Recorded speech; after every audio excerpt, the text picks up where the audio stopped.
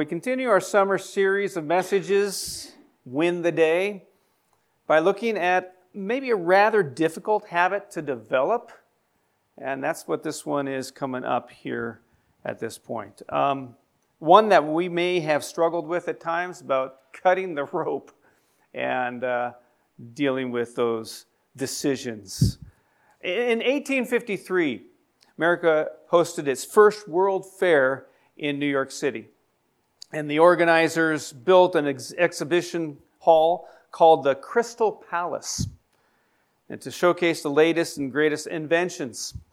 And this is where a man named Elisha Otis stole the show by pulling off a stunt for the ages. Otis was the inventor of the elevator safety brake, but he had a hard time selling his idea to safety-first skeptics. So here's what he did. Otis stood on a platform high above the Crystal Palace there. He had an axeman positioned above the elevator shaft. Then he yelled loud enough for everyone in the exhibition hall to hear, "Cut the rope!" The axe came down on the rope. The crowd held its collective breath as the elevator fell, but only fell a few feet. Otis announced to all went around, "All is safe, ladies and gentlemen. All is safe." Now, safety brake worked, as did the sales pitch for that. When Elisha Otis cut the rope, there were only a few buildings in New York City that were taller than 5 floors. And why, you may ask? Because no one wanted to take the stairs. And in 1854, Otis installed an elevator in a building on Broadway, and the rest is history. By 1908, 54 years later, there were 538 buildings in New York City that qualified as skyscrapers.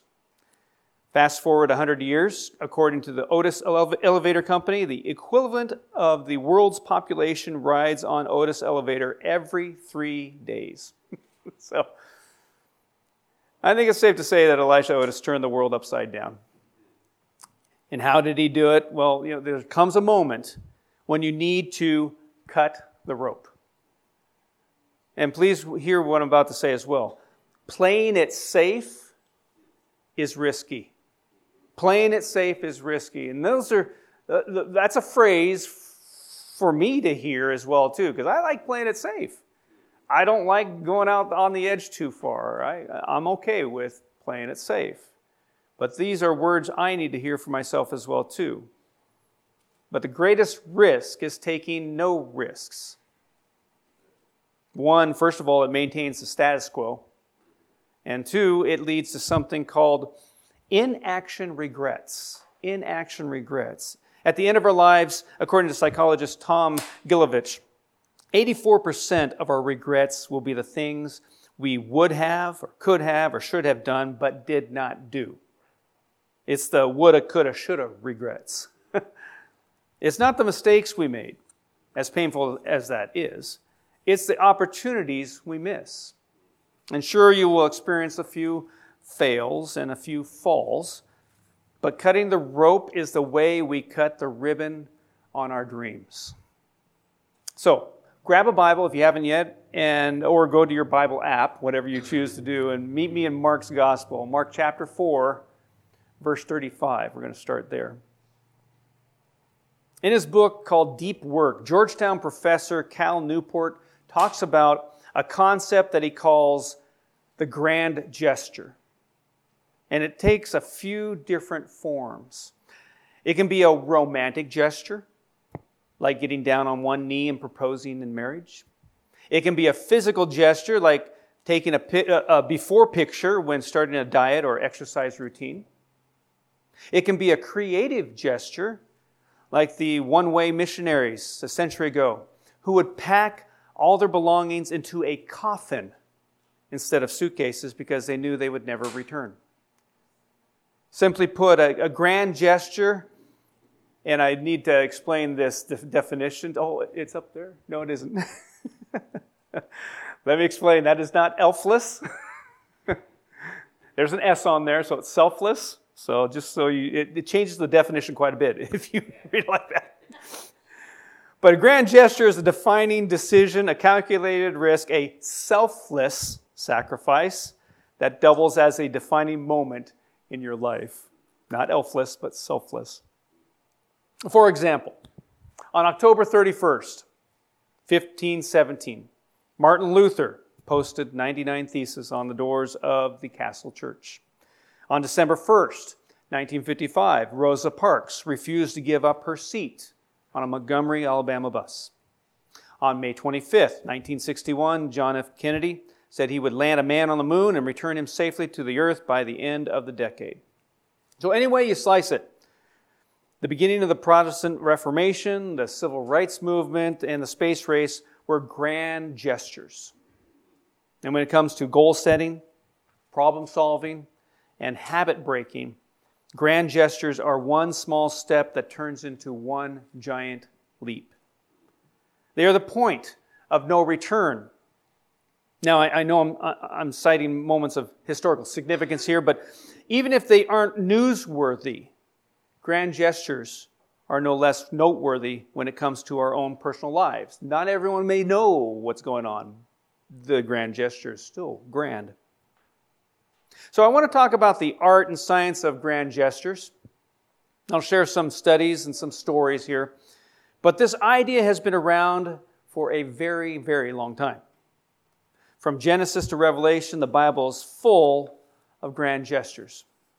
Noah builds a really big boat. Go big or go home, right?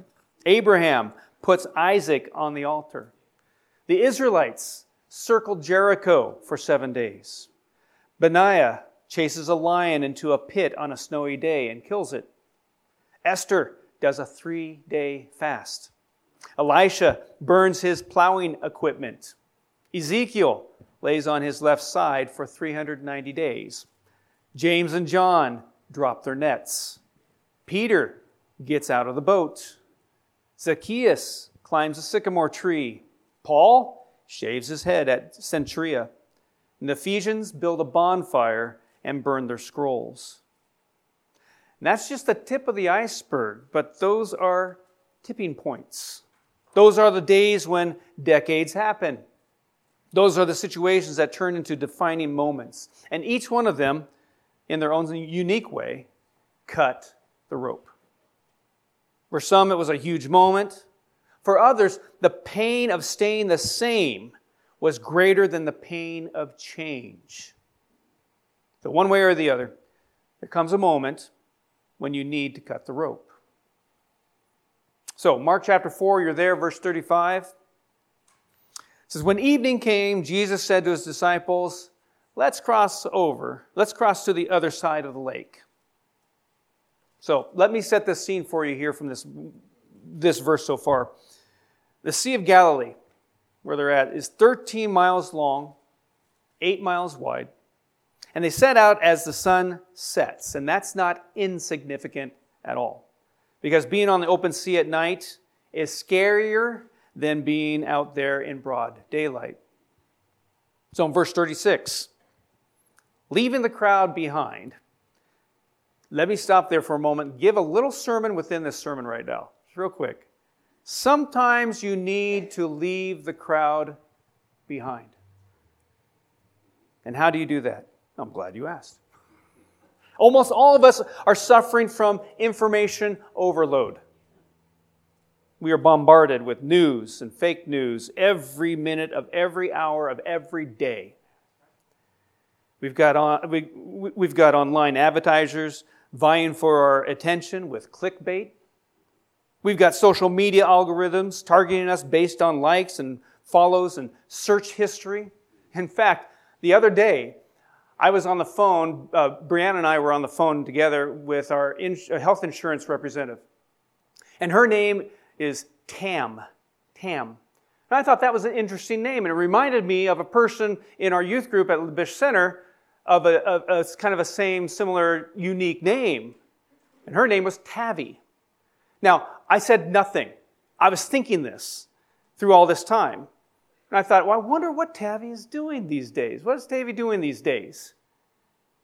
And then we went on with our phone call and conversation, all that.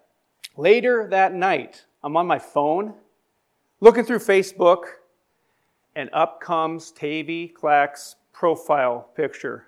I was like, Are they knowing what I'm thinking too? Because I said nothing. Anyway, it was very creepy. They may be reading my mind or something, maybe our minds, so watch out. Anyway, consuming social media, which is different from creating social media, seems like eating from the tree of the knowledge of good and evil. I'm not convinced that we are designed with the capacity to know everything, about everything, all the time.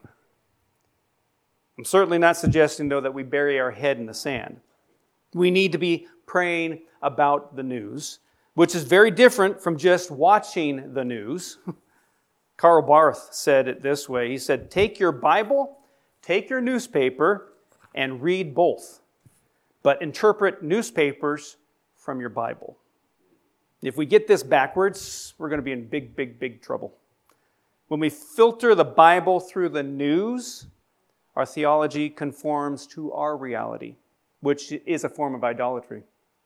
So, how do you leave the crowd behind? For starters, the average person spends 152 minutes per day on social media. That's 2.5 hours a day. That represents about 15% of our waking hours. Is this how you want to spend 15% of your life? When was the last time you maybe did a day off or a phone off? Just to turn down the white noise. It's one way to turn up the still small voice of the Holy Spirit. We've got to make sure the still small voice is the loudest voice in our lives right now, during these days especially. So is Jesus prompting you to leave the crowd behind in some form or fashion? Anyway, okay, little sermon within the sermon done. Back to Mark 4. So leaving the crowd behind, they took him along just as he was in the boat. There were also other boats with him.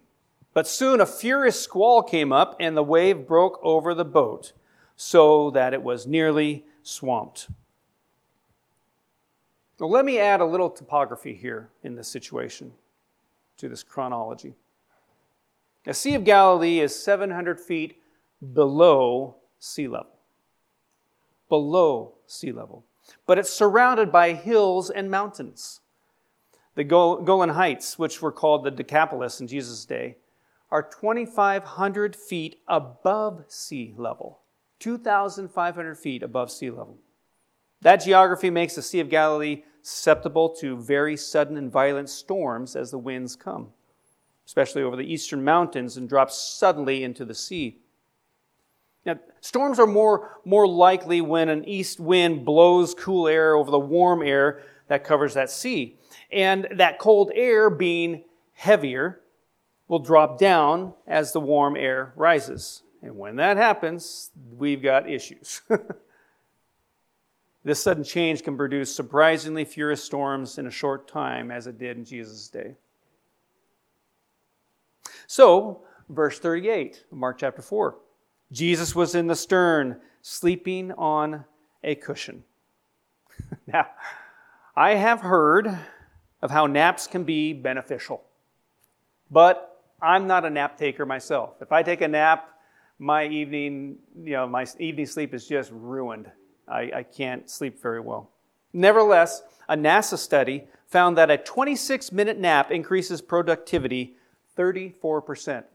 Sorry, your pastor's 34% lacking in productivity because he doesn't take a nap.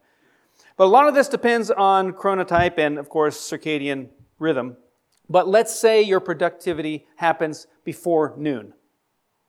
If you take a short nap, you'll get 2 windows of creativity and productivity in this. So long story short, Jesus napped. And for some of you, that's all you need to know. You want to be just like Jesus too. So you want to follow him in that way and be a napper as well. And maybe right now is your nap time. I don't know. But anyway, he was sleeping in the boat. Also, and continue on in verse 38. The disciples woke him and said to him, "Teacher, don't you care if we drown?" Isn't this fascinating? Jesus is sleeping, so evidently he doesn't care. We're awfully quick to assign blame at times, aren't we? We are awfully quick to attribute wrong motives, especially in these days. In stressful situations, our natural tendency is to play the blame game. And that's what the disciples do. In case you haven't noticed, everyone is blaming everyone else for everything that is happening these days. Fingers are pointing everywhere. Well, we've got to stay humble and stay hungry. We've got to stay calm and carry on. We've got to stay in our lane and stay the course. Keep on moving forward. So here's a couple questions for you to wrestle with regarding these things. How much of what you're saying, how much of what you are conveying is a regurgitation of the news channel you watch or the social media accounts you follow? Contrast with this question. How much of what we're saying is conveying the revelation you're getting from God's Word? Weigh those two things. So verse 39.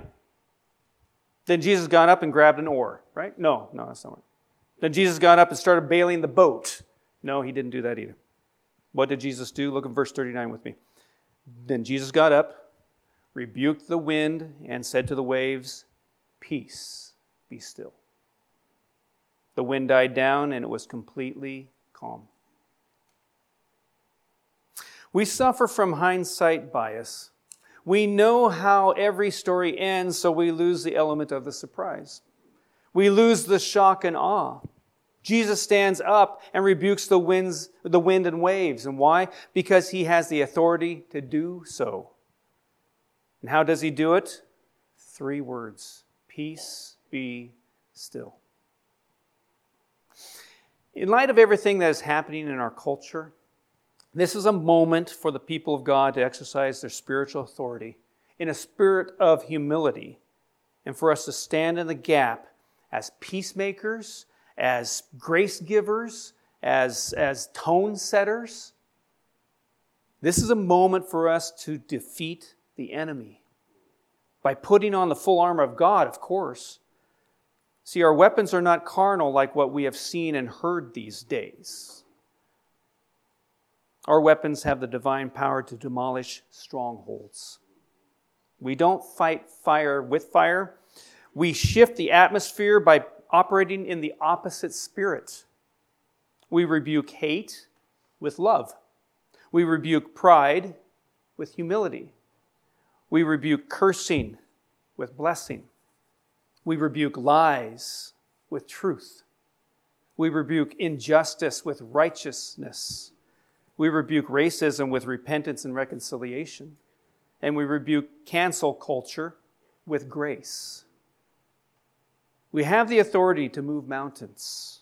And I know this may sound a little spooky, but we are wrestling against powers and principalities. It's not flesh and blood, folks. We underestimate our authority in Christ because we fail to understand our identity in Christ. Jesus said in chapter 18, verse 18, "What you bind on earth will be bound in heaven." And of course, it has to be in the will of God and for the glory of God.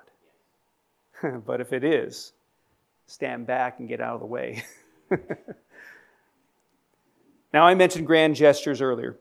Let me talk about 2 kinds of grand gestures, and then I'll talk about 2 ways to cut the rope.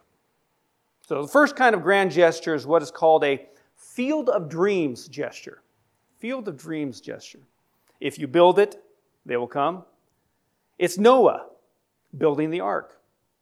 It's Abraham making the move from Haran to Shechem, even though he didn't know where he was going. It's the little boy who gives his brown bag lunch, the 5 loaves, 2 fishes, to Jesus. And all of these situations have to do with trusting God.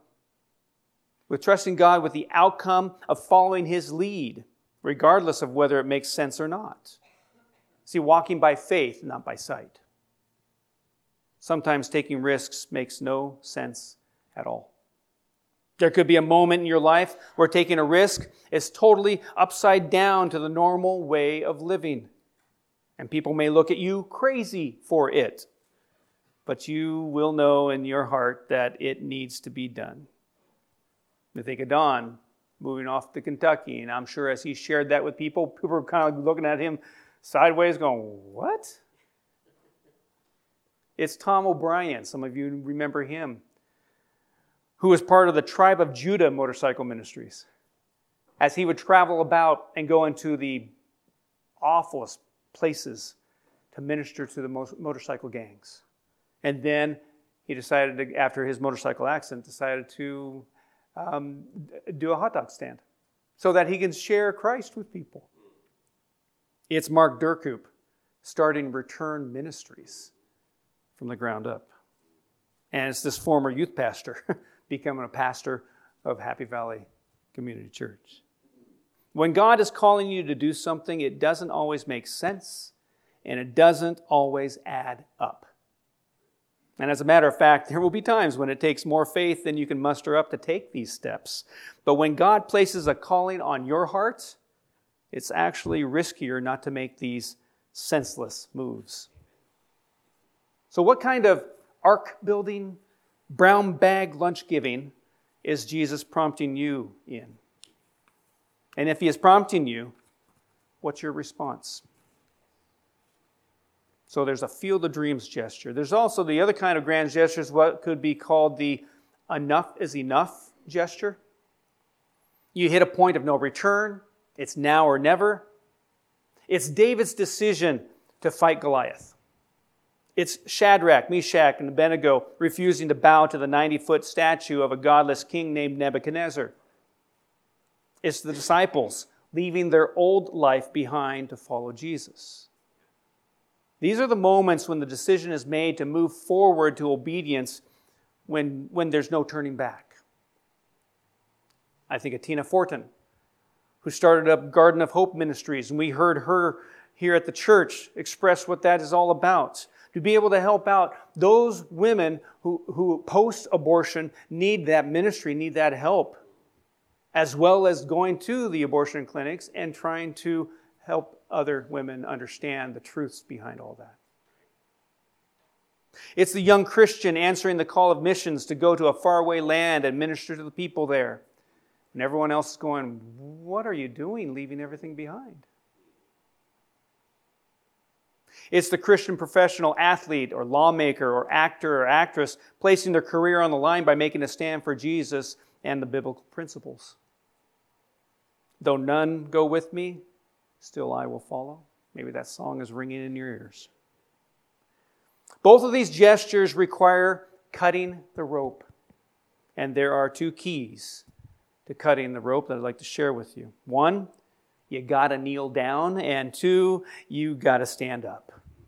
So first, let's look at kneeling down. It's very obvious that we need revival. Very obvious. What I mean by that is 2 Chronicles chapter 7, verse 14.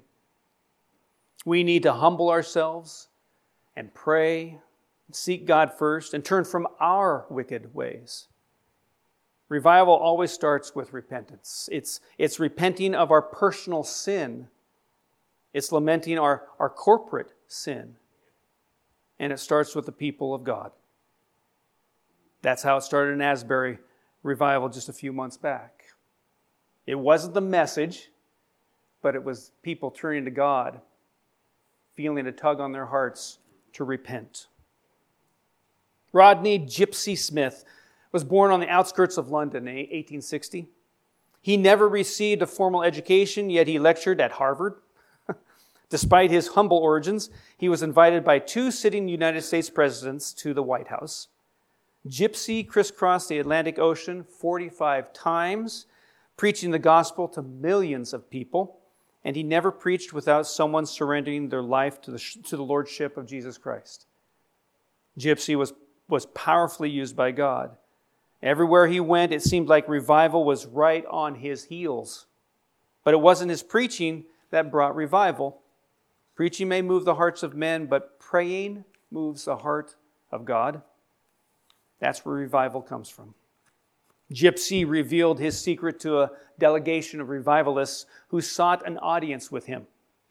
They wanted to know how they could make a difference with their lives the way he had with his. His answer was simple yet profound. as timely and timeless now as it was 100 years ago. He gave them this advice. This is what he said. Go home, lock yourself in your room, kneel down in the middle of your floor, and with a piece of chalk, draw a circle around yourself. There on your knees, pray fervently and brokenly that God would start a revival within that chalk circle. Within that circle. See, prayer is the difference between us fighting for God and God fighting for us. We need prayer so much. To cut the rope, you got to kneel down. You got to pray. And 2, you got to stand up. You got to stand up. On January 30th, 1956, Martin Luther King Jr. was speaking at First Baptist Church when he was interrupted and told that his house had been bombed. That night, he was sitting at his kitchen table when he heard a voice that said, "Martin, do not be afraid." Inspired by that experience, Dr. King took a stand. And this is what he said about those things. He said, "You may be 38 years old, as I happen to be, and one day some great opportunity stands before you and calls you to stand up for some great principle, some great issue, some great cause. And you refuse to do it because you are afraid. You refuse to do it because you want to live longer. You're afraid that you will lose your job, or you're afraid that you will be criticized, or that you will lose your popularity, or you're afraid that somebody will stab you or shoot at you or bomb your house. So you refuse to take the stand. Well, you may go on and live until you are 90, but you're just as dead at 38 as you would be at 90. And the cessation of breathing in your life is but the belated announcement of an earlier death of the spirit." We need to quit living as if the purpose of life is to arrive safely at death. That's not the purpose of life. So we need to kneel down. We need to stand up. And then we need to do it all over again. That's how you cut the rope. Let me share a few last thoughts here about all this. In order to win the day, you must evaluate what is holding you back. Take a look at what's holding you back. What are those things? What risk are you not taking? What rope needs to be cut in your life? You won't be able to see the possibilities of what could be unless you are willing to cut the rope and take a risk. You could be one decision away from a total renovation of your entire life. So plan it out, calculate the risk, and cut the rope. And remember that habits equal results. And too often we don't take a risk because we aren't getting the results we want. But we fail to realize that these results are due to the bad habits we have formed and continue to make. Mark Batterson says, your actions are perfectly designed to achieve the results you're getting. Perfectly designed. What you're doing right now, that's the results you're going to get. The best way to change the results you're getting is by changing your habits. So before cutting the rope, maybe some of you are here, before cutting the rope to take a risk, you need to cut the wires of bad habits and allow Jesus to form new ones in you. This will produce more desirable results and will be one step closer to having the courage to take that risk and cut the rope and fulfill God's purpose for your life. So have you come to the moment in your life where you need to take a step of faith and respond to God's promptings? Are you on the edge of this, looking out and thinking, okay, if I make the decision and I fail, it's a long way down there. It's going to be a big fall. But God is leading me. Should I take this step or not? If you're at that point, then follow this scriptural advice in Hebrews chapter 3, verse 15. Today, if you hear His voice, do not harden your hearts. You hear Him. You sense His promptings. Don't harden your hearts. The writer of Hebrews advocated same-day delivery. If you don't do it today, your heart becomes a little harder. So does your hearing. Before you know it, it's difficult to discern the promptings of the Holy Spirit. According to Parkinson's law, the amount of time it takes to accomplish a task depends on the time allotted. The time it takes expands or contracts based on deadlines. If you have 2 days, it'll take 2 days. If you have 2 weeks, it will take 2 weeks. If you have 2 months, it will take 2 months. Got something you need to take action on? Then today is the day. If you wait until you're ready, you'll be waiting for the rest of your life. You'll never be totally ready. But if God is prompting you to take that step of faith, you need to do it. You need to cut the rope. It's time to cut the rope, so do it. Do it. Let's pray. Lord Jesus, we thank you for this time together, and thank you, Lord, for speaking to our hearts. I pray, Lord, that you would meet with each person here right now today. And if there's someone here today, and those who are online here join us as well, they feel your promptings in certain areas. And those promptings are leading to kind of a risky step of faith. I pray, Lord, that you'd continue to speak to those hearts and reminding them that that step of faith is what you're calling them to do. And if you're calling us to do that, we need to obey. We need to fall in line. Because not doing that is even more risky. So, Lord, I pray that you would just remind us about how you, if you called us to do these things, you will equip those who are called. And you will help us be able to make those steps along the way. But we need to take that first initial step, cutting the rope, taking the risk.